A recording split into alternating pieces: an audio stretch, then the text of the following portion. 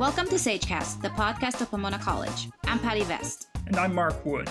In these extraordinary times, we're coming to you from our various homes as we all shelter in place.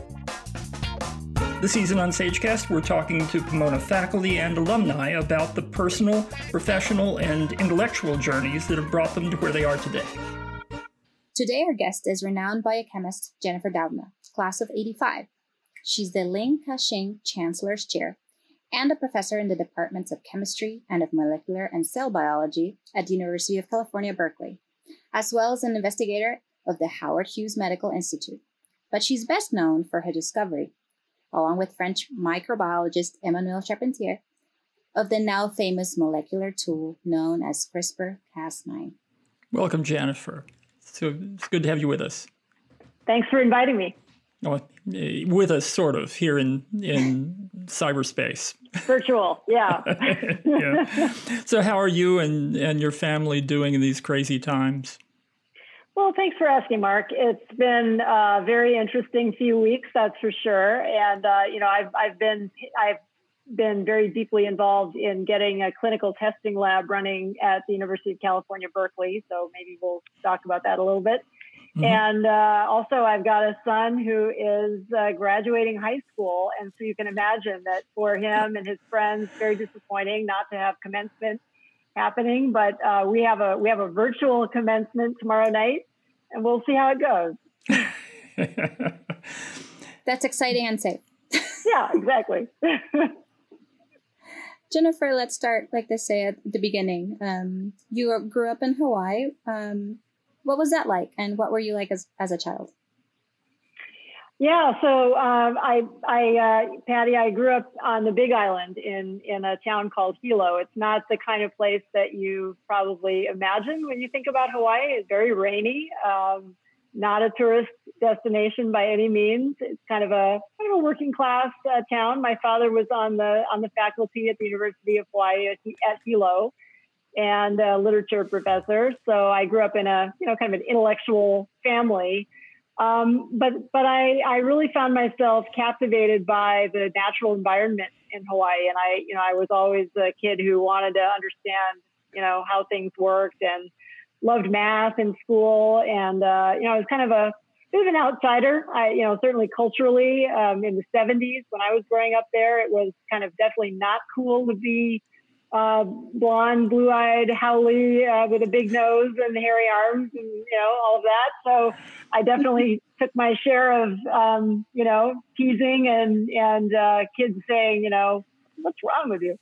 But I think like many folks that have faced that, I think it also, was an opportunity to kind of understand what it's like to be different and to, try to figure out how to fit in different ways.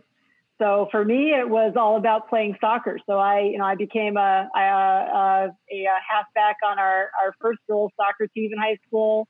And I got 2 varsity letters in soccer, which that's one of the things I'm proudest of in high school. It's kind of interesting.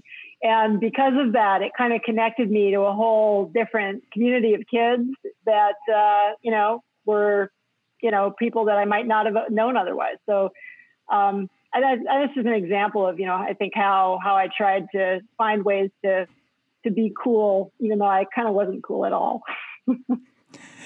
You said that you were fascinated by the world around you and and you're good at math. Your mom and dad were both in the humanities. So how do you think you ended up in the sciences? Is there some can you trace that back to some point in your life, some time or some event?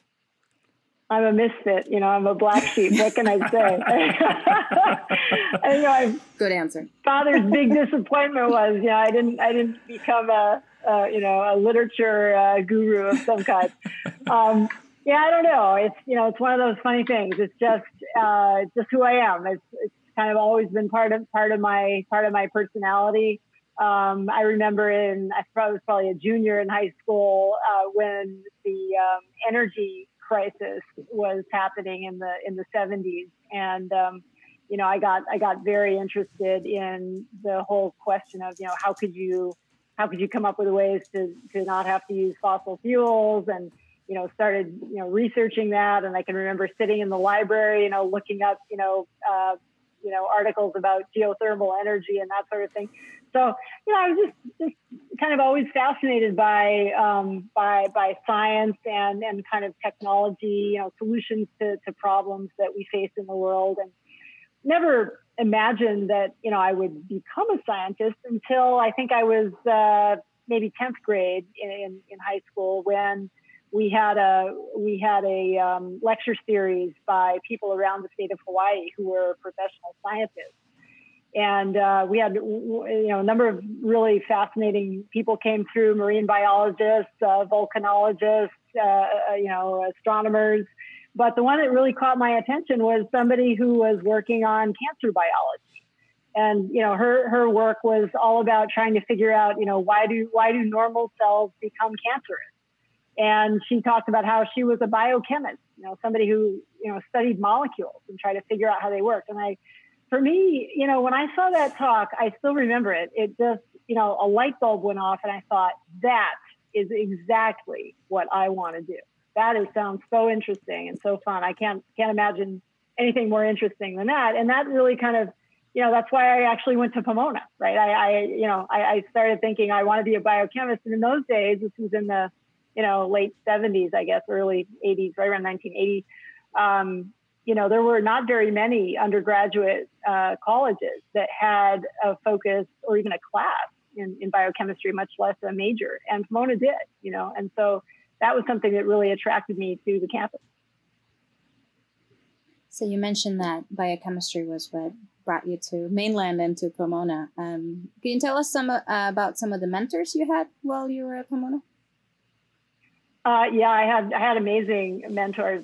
Just from the very beginning, there were incredible scientists who were welcoming for people like me that knew nothing, and welcoming into their laboratories and opening up opportunities. Let's see. There was Sandy Grabner, a wonderful professor of mathematics, and had him for a couple of different calculus classes.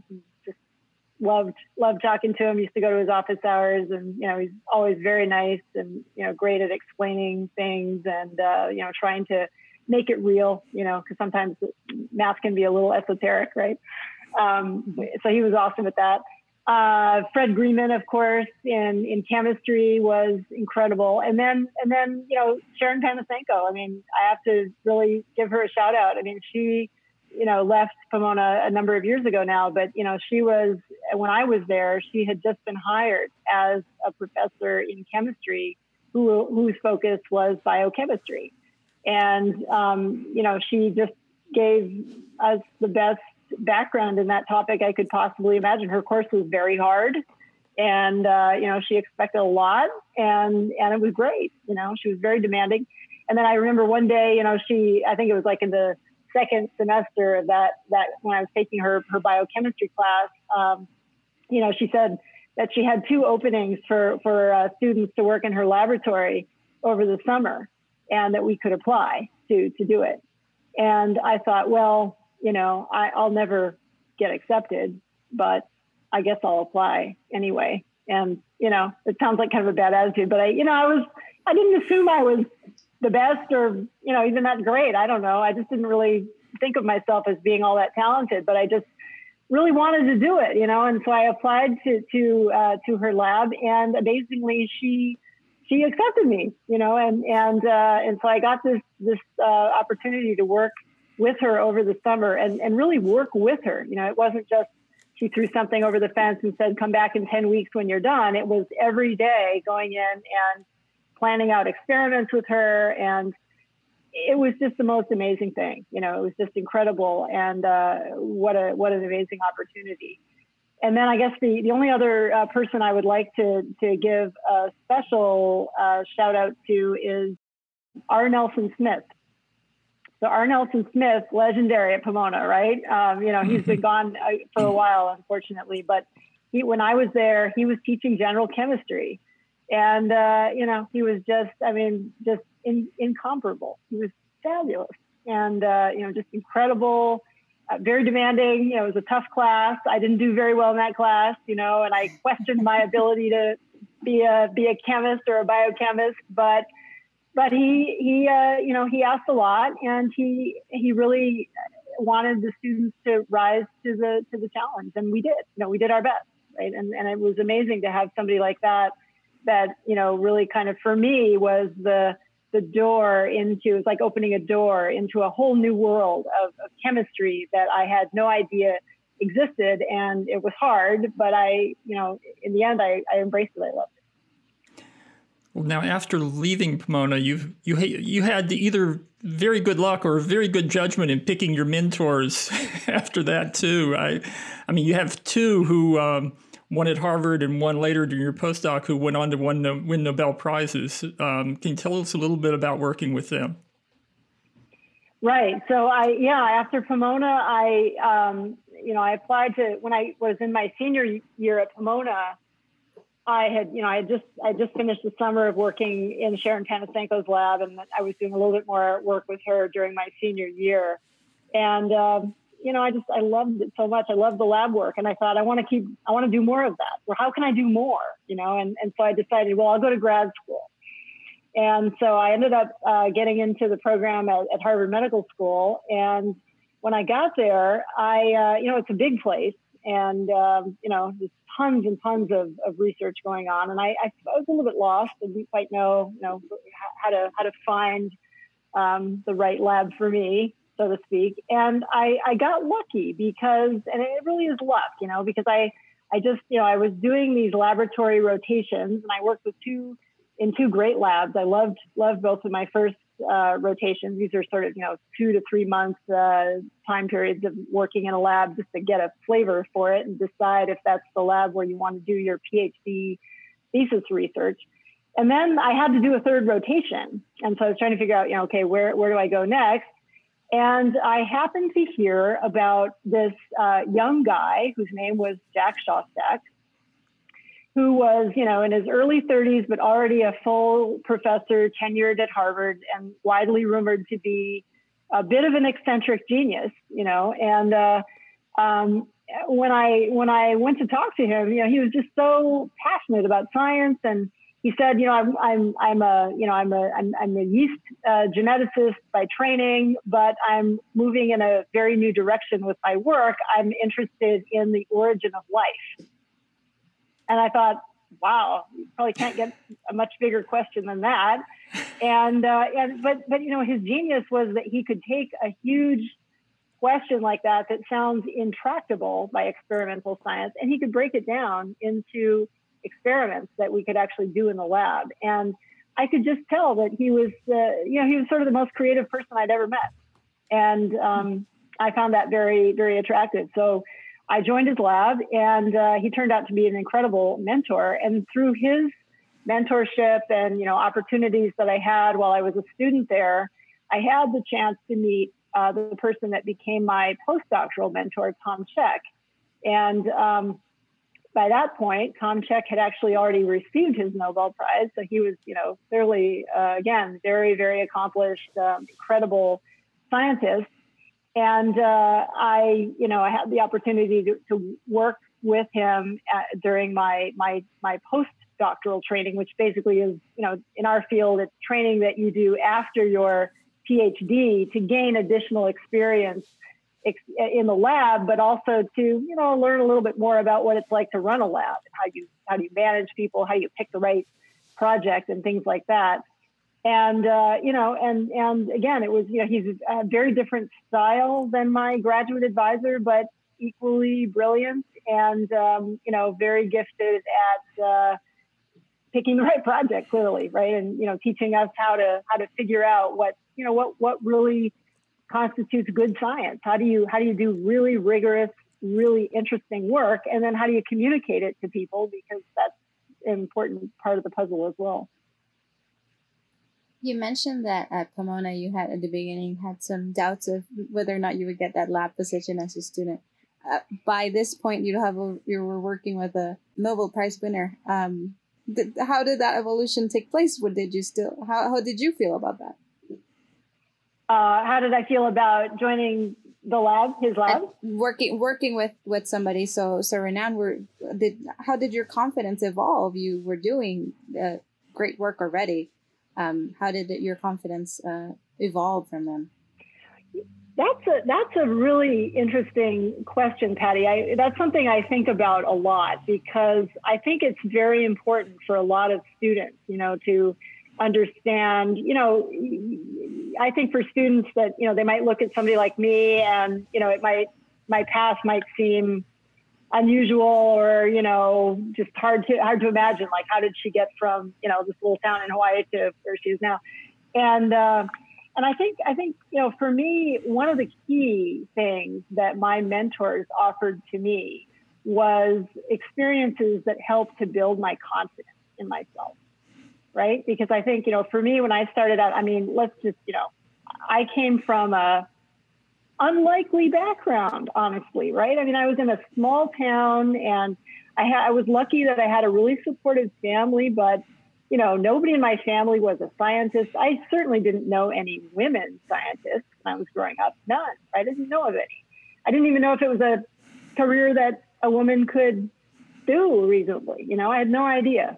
And I wasn't always the top of my class. I wasn't always the best in every class. And so, I didn't really have a sense of myself as special in any way. I felt like I'm one of the pack. I'm trying to do my thing like everybody else. And so when I got to grad school, I have to tell one little story because it really illustrates for me it was a bit of a turning point in a way, and it was when I had joined Jack Szostak's lab, this at the time young, brilliant man who went on to win a Nobel later.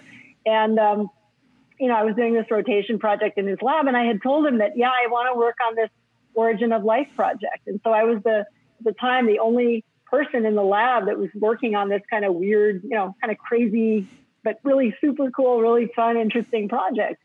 And so I was doing a lot of reading, and I was, trying to get up to speed on the work that we were doing and planning out experiments. And, one day I was sitting at my desk in the lab, and my advisor came over to me and he said, hey, Jennifer, I've been thinking about an experiment that I think might be really, really interesting to do, but I'm not sure. And I want to bounce it off you and see what you think. Can you imagine, right? Wait, this guy who's like this genius and like the youngest tenured professor at Harvard wants to know what I think about his idea? He's kidding. But I think that just, was kind of this really cool moment when I realized he cares what I think. He really cares. Like, he wasn't making it up or faking it or anything. He really wanted to just sit down and have a conversation about, what did I think about this idea? And, and this just, for me was like, wow, if he thinks that my brain is worthy, then, maybe it's a little bit worthy. And I think that's something that I now, as a mentor, I really try to do that with my students. And I realize that, and this is the other thing that's very, very interesting, is I think that creative ideas come from everywhere. And I think that, the most successful research teams of any kind, really, but certainly in my own, running a research lab, I think the most successful labs are labs that enable a wide diversity of ideas, and they enable everyone in the lab, from the most, experienced person to the least, right, to feel empowered and enabled to contribute. And that's something that my mentors, I would say both of them really, gave that to us, because I think they really both created laboratory environments where we all felt empowered to contribute, and we all felt validated, and, I've asked my share of stupid questions, believe me, many times. Right. So, and and things that I haven't understood, or, just, all kinds of things that happen. And, I think just making sure that people feel like, they're validated and they're empowered in their work is super important. And that's probably the most important lesson I learned from my advisors. So let's move into your research a little bit. Starting off, let's you focused mainly on RNA. throughout your research career. What is it about that? It's sort of seen by most people as sort of the understudy to DNA. What is it about it that's fascinated you through the years? Well, let's just start with what you just said. I love the fact that RNA is, kind of the underappreciated, people don't expect much of RNA, right? So it's kind of cool automatically in my book for that reason. But, I think it comes down to, it goes back to my graduate work, where my graduate advisor was, he was very interested in this question of the origin of life. And his hypothesis was that it really all started with RNA. And that wasn't his unique idea, of course. There are many others that have been thinking about this. But, I think that it was something that we started to, we would talk about this a lot in the lab, and not just my advisor, but, other students that were in the lab. And, we would talk about, how could you imagine a replicating system, a cellular life form getting started? And increasingly, as I was doing my graduate work, all the pieces were really pointing to RNA. And, it's kind of relevant to the current pandemic that we're in with coronavirus, actually, because, coronavirus, many people may know that it's an RNA virus. And that means that the RNA of this virus encodes all of the information needed to make more virus and to be very good at infecting, human cells. And so, RNA is clearly a very competent, very good genetic material. But what I was doing in my graduate work was studying something that had been unknown until not too long before, I got started in grad school, which is that RNA can also work as an enzyme, and that means that it can work it can accelerate the rates of chemical reaction. And that was a new discovery. That was actually what the work of Tom Cech, my postdoc advisor, had shown, and that's what he won the Nobel Prize for. And it was a very interesting finding, because it really, for the first time, suggested how a genetic material, in this case RNA, could also potentially be able to replicate itself. It would have the chemical properties, chemical capabilities to make more copies of itself. And I found that just, incredibly interesting and fun to think about. I still do. And so, over the course of my career, I've always just found myself drawn to this kind of underdog, RNA, and trying to understand what it does in modern biology. And then, I guess, like always in the back of my mind, I'm thinking, how do I connect that back to what it might have done in very early evolution and how it could have given rise to all of this. Jennifer, let's talk about the discovery of CRISPR. I know it's a long story, but can you walk us through it a little bit? Well, the story of CRISPR for me, it really does stem from my interest in RNA, actually, because I'll tell you very briefly little story of my career. So after I did my postdoctoral work, I took my first faculty position at Yale University. And while I was there, I was, running a research lab. We were looking at the molecular structures of RNA molecules and using a technique called X-ray crystallography. And that was incredibly fun, really exciting. We solved a couple of the first actual 3D structures of RNA, so we could see their shapes and how they worked, and how they could be involved in chemistry for the first time, which was incredibly exciting. And then I think I was a few years into that, and I had an opportunity to move to the University of California, Berkeley. And my initial reaction was, gee, thanks for thinking of me, but I'm really happy at Yale. And, but I went out to California and, Berkeley's pretty nice. And so one thing led to another, and I took the job, and I did move my lab to Berkeley. And frankly, one of my motivations for doing that, beyond Berkeley being a pretty cool place, is that I really wanted my research to expand in some new directions. And in particular, I was very excited about moving beyond looking at just the shapes of RNA molecules to really understanding how they work in cells and how they help to really control the way that genetic information is used in cells. And of course, viruses do this very effectively, right? That's sort of what a viral infection is that the virus takes over the cell and uses the cell's machinery to make more copies of itself. And so I moved to Berkeley in the early 2000s, thinking that I would focus increasingly on how RNA was actually functioning in cells, whether through viral infections or just in uninfected cells, to really control the way that genetic material was deployed. And that led to a chance meeting with a fabulous scientist at Berkeley named Jillian Banfield, who is in a completely different field from me. She's a geobiologist, so she studies bacteria that you find in, gold mines and, places like that.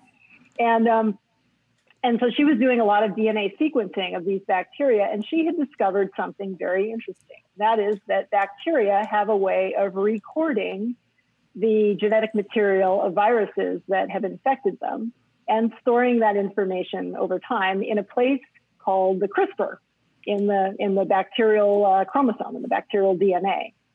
And so she was very interested in this. And at the time, nobody knew what these sequences of DNA were doing. Well, why were they hanging out in these bacteria and why were they being stored over time?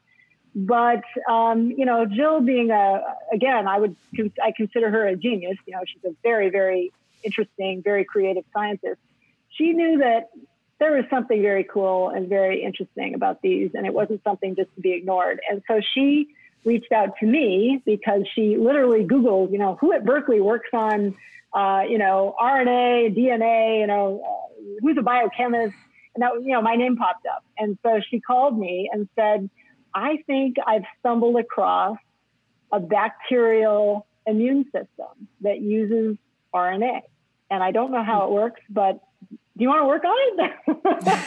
And so anyway, we started meeting and, one thing led to another and I started to work on it. And again, for me, in my lab over the years, it's always about people, right? It's always about people. And I just got lucky. Again, I'm very lucky that right around the time when I was having those first few conversations with Jill Banfield and she was telling me about CRISPR and what might this be doing and how does it work, I met a fabulous scientist, Blake Wiedenheft, who was from Montana. As a grad student, he had worked on bacteria, and he was probably one of the, 10 people in the world at the time that had heard of CRISPR because he had come across it in his own work. And he, like Jill Banfield, wondered, what the heck are these CRISPR sequences doing? And are they really providing an immune system to bacteria? And if they are, how does that work?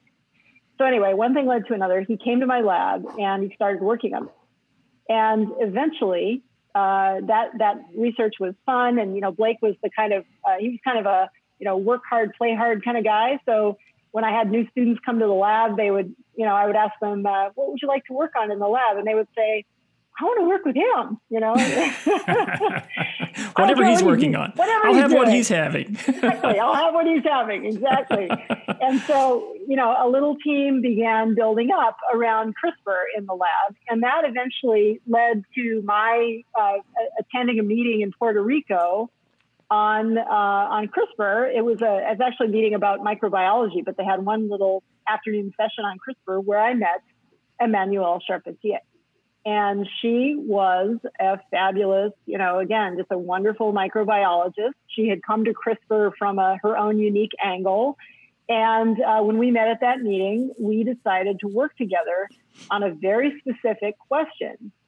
that struck us both as very interesting, which was trying to understand why some bacteria were able to use a single type of CRISPR protein to protect themselves from viruses. And specifically, how did that work? And the name of that protein is Cas9.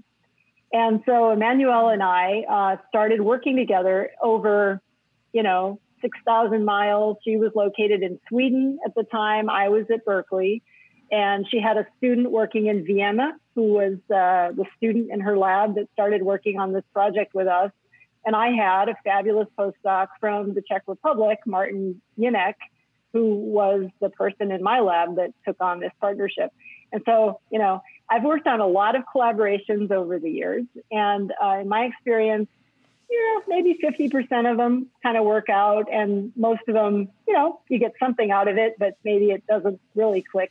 But this was just kind of magical from the beginning somehow, because first of all, Martin Jinek in my lab and Chris Chylinski, this guy in Vienna who was working with Emmanuelle, they turned out by just happenstance. They had grown up, just across the Polish border from each other, and they both spoke the same dialect of Polish. I mean, who could have figured it? Oh, wow. So when they started, they hadn't met in person, but they started communicating over Skype in those days. And, they realized this. And so they immediately had this really cool cultural connection.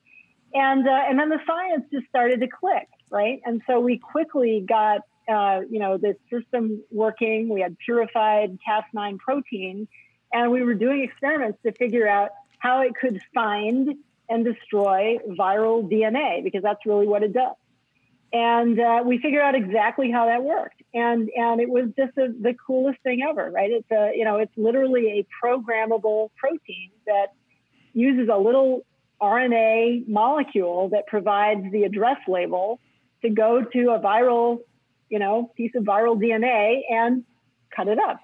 And so once we figured that out, that project, was just on a fast track, because we realized, I still, this is like one of those moments in my life that I'll never forget, right? Is, being in my office and having Martin Jinek showing me his data for how this Cas9 protein was working as a, destroyer of viruses, and realizing that we could take that chemical activity and use it for something very different, because of all the work going on in not our lab, but many other labs that had shown that if you could cut DNA at a particular place in the cell, DNA of a cell, that you could induce the cell to fix the break, and in the process, make a change to the DNA sequence.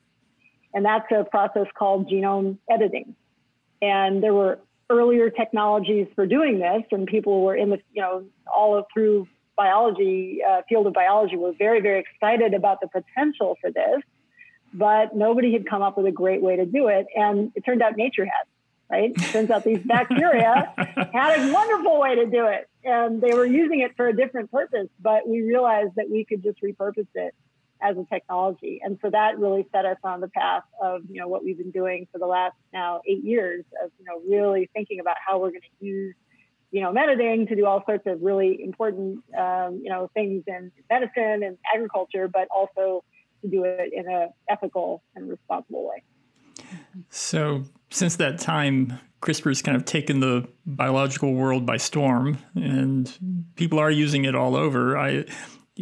What are some of the applications or research projects that you find most exciting that are using CRISPR? Well, on the research side, I love the fact that, when you have a way to manipulate DNA in cells and do it at a precise place, the experimenter can decide, I'm going to go tickle that gene over there and see what happens, right? You can imagine that just is an incredibly powerful tool for understanding fundamental biology. And so there's just, there's extraordinary work that's been done. I mean, people have done all sorts of things with organisms that in the past were only possible to study by observation. Now you can manipulate them genetically. And so you can inquire about the genetics of Things like, why are snail shells right-handed in nature and not left-handed? That's been one of the longest standing questions in developmental biology. And now we know there's a gene. and CRISPR found the gene, right? It allowed, it's it's one of those crazy things. I know another scientist who's working on a fascinating project where she's trying to understand how bipedalism evolved. So why are we bipedal? We are bipedal organisms, but we evolved clearly from animals that are quadrupeds. And so how do we think about that, right? What's the genetics there? It seems like it might seem like an intractable kind of question, except that it's been known for a while that there are these rodents in, I think they're South American, that are bipedal, actually. So they really walk on their hind legs, and they're pretty closely related genetically to another type of rodent that is a quadruped. And so what this scientist is doing is using CRISPR to figure out the differences genetically that allow this organism, this rodent that is bipedal, to walk on two legs, and what are the genes that are involved in that. I mean, that's the kind of thing that in the past, no way, right? You would never, ever you just didn't have the tools to figure out the answer to a question like that. So, for me, as a scientist, as a researcher, I love that stuff, right? I mean, it's just awesome to see that kind of question and answer process enabled with technology. But I think in a very practical sense, gene editing is clearly going to be really impactful in biomedicine. It's going to be really impactful in agriculture, and it's going to be really impactful in what I would call synthetic biology, sort of being able to manipulate organisms to make, chemicals and products that are desired in a technology sense. And all of those areas are things that, I'm excited about. In my own work, I would say that, my own lab, we're primarily focused on biomedical applications and really trying to, make sure that the CRISPR technology is the best it can be, that we understand how it works. And we have I started an institute at the University of California, Berkeley, and UCSF Medical School about 5 years ago called the Innovative Genomics Institute. And that institute is, spearheading a couple of clinical trials. So we're moving ahead with sickle cell disease and with a rare immune disorder that affects, just a very small number of people, not something that, drug companies are going to go after because it's, it's not going to be a moneymaker, but clearly for people affected with a disease like that, it's their life, right? And so we're very excited about the potential for CRISPR to be a cure for those kinds of diseases. And I'm really just, wanting to ensure that the technology is safe, that it works well, and that it's used in a responsible way. And also, frankly, that it's used equitably. I think that one of the big topics that's been in the media over the last few years is really about the disconnect between incredible advances in science and technology, but then the price tag being such that almost nobody can afford those. Well, I can tell you, I have no interest in developing things like that, right? That's not exciting to me. What is exciting is figuring out how do you take a powerful technology and develop in a way where it is affordable, where it is widely accessible to people that need it. And that's its own challenge, right? But, that's, I think, something that certainly being at a public university here in California, I think is, really it's kind of baked into our mission, really. And it's something that's really, really important to me personally. So I'm very excited about, on the one hand, pushing the technology, but always doing it with the thinking that, we have to make this affordable. We have to make it accessible. Jennifer, you mentioned using CRISPR responsibly. Are there people using CRISPR today in ways that you would prefer not to see? Well, I think a challenge in science that we see in general is that, science is like any other human endeavor, right? I mean, people are people, if you have a powerful tool, there's a certain type of person that wants to use it for whatever, anything, right? And anything that can be done should be done. And I think that, CRISPR is no exception to that. And so what we've seen with CRISPR over the last few years is that there are, a couple of things that have been done with CRISPR that are clearly, I think, irresponsible and just frankly shouldn't be done. One of them, probably the one that got the most attention was CRISPR babies, right? And, using CRISPR to change the genetics of human embryos, not for research, but for actual implantation and to create a pregnancy. And, and I think that clearly is something that, just at least right now shouldn't happen because the technology isn't ready and, we're not ready, right? Society isn't ready for that. And then the other thing that I think, other type of applications that I think is important to pay attention to for sure is something called gene drive, which is a way that some scientists are using CRISPR to introduce a genetic trait that can be spread very quickly through a population of organisms, like mosquitoes. And this could have incredible benefits because you could use it in a way that would, for example, prevent the spread of a mosquito-borne disease like Zika virus or dengue or malaria. But it could also be an ecological disaster. What if you used it to cause certain types of organisms to go extinct or be incapable of reproduction? And how would that affect the ecosystem? So I think for me, those are two areas where I think we have to be very vigilant about the way the CRISPR technology is being used. And, this is really the moment for the scientific community to stand up and say, we certain types of applications are just unacceptable. You mentioned that your lab has been focusing on coronavirus testing. How is that going, and what's involved in that? Yeah, I think like many scientists, when it was clear that we were facing a global emergency with this pandemic back in the early part of this year, many of us asked ourselves, what could or should we be doing to use our own expertise in this time of real need? And so one of the things that we've done at the Innovative Genomics Institute is we started a clinical testing lab.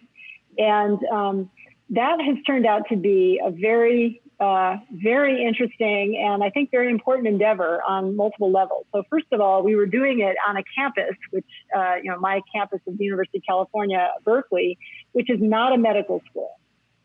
So for us to take clinical samples and report medical results was something that, we had to figure that out. And it's been a very interesting path, but we did do it. And we got it up and running in about 3 weeks, amazingly. It took a lot of, it took going all the way up to the governor of California and the president of the University of California system and many, many other people who helped, get this to go. But now we have this lab running, and what we're doing is testing samples from people for the presence of the coronavirus. And we're using a standard test. It's not a CRISPR test yet. We hope to develop that at some point. But right now we're using a standard test. But we also raised quite a bit of donor support for this. And because of that, we've been able to offer this test for free to many people in the East Bay area of the Bay Area of California, where, quite frankly, many of those folks don't have access to healthcare. They don't have access to testing. And a lot of our partner healthcare organizations service the unsheltered, the uninsured, folks that are first responders, people that work in the California energy sector that are keeping our power plants running, police, firefighters, people working in nursing homes. And it's been really interesting because we've certainly gotten to know a lot of people in our own community that we wouldn't have otherwise gotten to know. And, there's this wonderful, this is one of many, many stories I could tell you, but there was this morning, very early on, we had just started this testing lab, and we're starting to work with an organization in East Oakland that works with, goes out to homeless shelters, homeless encampments, actually, not even shelters, right? These are just, tents, tent camps, and works with those folks to offer healthcare guidance and services. And one of our volunteers from our testing lab took a whole box of our test kits over to them and asked them if they would like to submit samples for testing and then for follow-up if they were tested positive. And the woman receiving the box just hugged the donor, our volunteer, just hugged her and she said, "This is amazing." She said, "We thought no one cared about us here." I mean, it was, it's like, even now, I feel so emotional about it because it's just like, you realize that there are folks just within a few miles of our lab who literally feel abandoned by their government and by this country. And it's heartbreaking, but it's really, really makes us every day. We have a testing lab meeting 7 days a week. Every day we're on an hour-long call with our testing team about, how we're running the tests for the day or the week. And every day we remind ourselves, this is why we do what we do, because these people really need us and they don't have anyone else. So it feels like really important work, and we're proud to be doing it. Do you know how many people approximately you have tested since you started? Yeah, it's a few thousand that we tested so far, and we're now in the process of ramping up to an automated test. So we started off doing a couple hundred tests a day, and we now have robots that do our tests for us, which is great. And so we're now able to do about 1,000 tests a day. And quite frankly, the bottleneck for us now is not the test. It's actually the sample intake. So, figuring out how to get those 1,000 samples a day has turned out to be non-trivial. So we're almost out of time, and this is kind of a petty thing to end on after talking about something really important, but your name comes up pretty repeatedly in over the last few years among possible recipients of a Nobel yourself. How does it feel to be talked about in that way? Well, Mark, I still, in my heart, think of myself as that young girl, growing up in Hilo and, thinking to myself, gosh, I wonder if I could be a biochemist someday. I still think of myself that way, right? So I still have moments when I look around at my colleagues and the people I'm so lucky to work with every day. And I think, wow, I'm so lucky. I just feel grateful. And for me, that's what it's about. It really is. I mean, it's about doing work that I enjoy, where I feel like I'm making a contribution. I think, the opportunity to work with so many smart people and lots of people that are smarter than me is amazing. So I stay focused on that, and I leave those. The prize decisions are beyond my pay grade, shall we say? All right. Well, on that note, I'm afraid we're going to have to wrap this up. We've been talking with Jennifer Doudna, class of '85. Thanks so much for joining us. Thanks, Mark. Thanks, Patty. Great to be here. Thank you, Jennifer. And to all who stuck with us this far, thanks for listening to SageCast, the podcast of Pomona College. Stay safe, and until next time.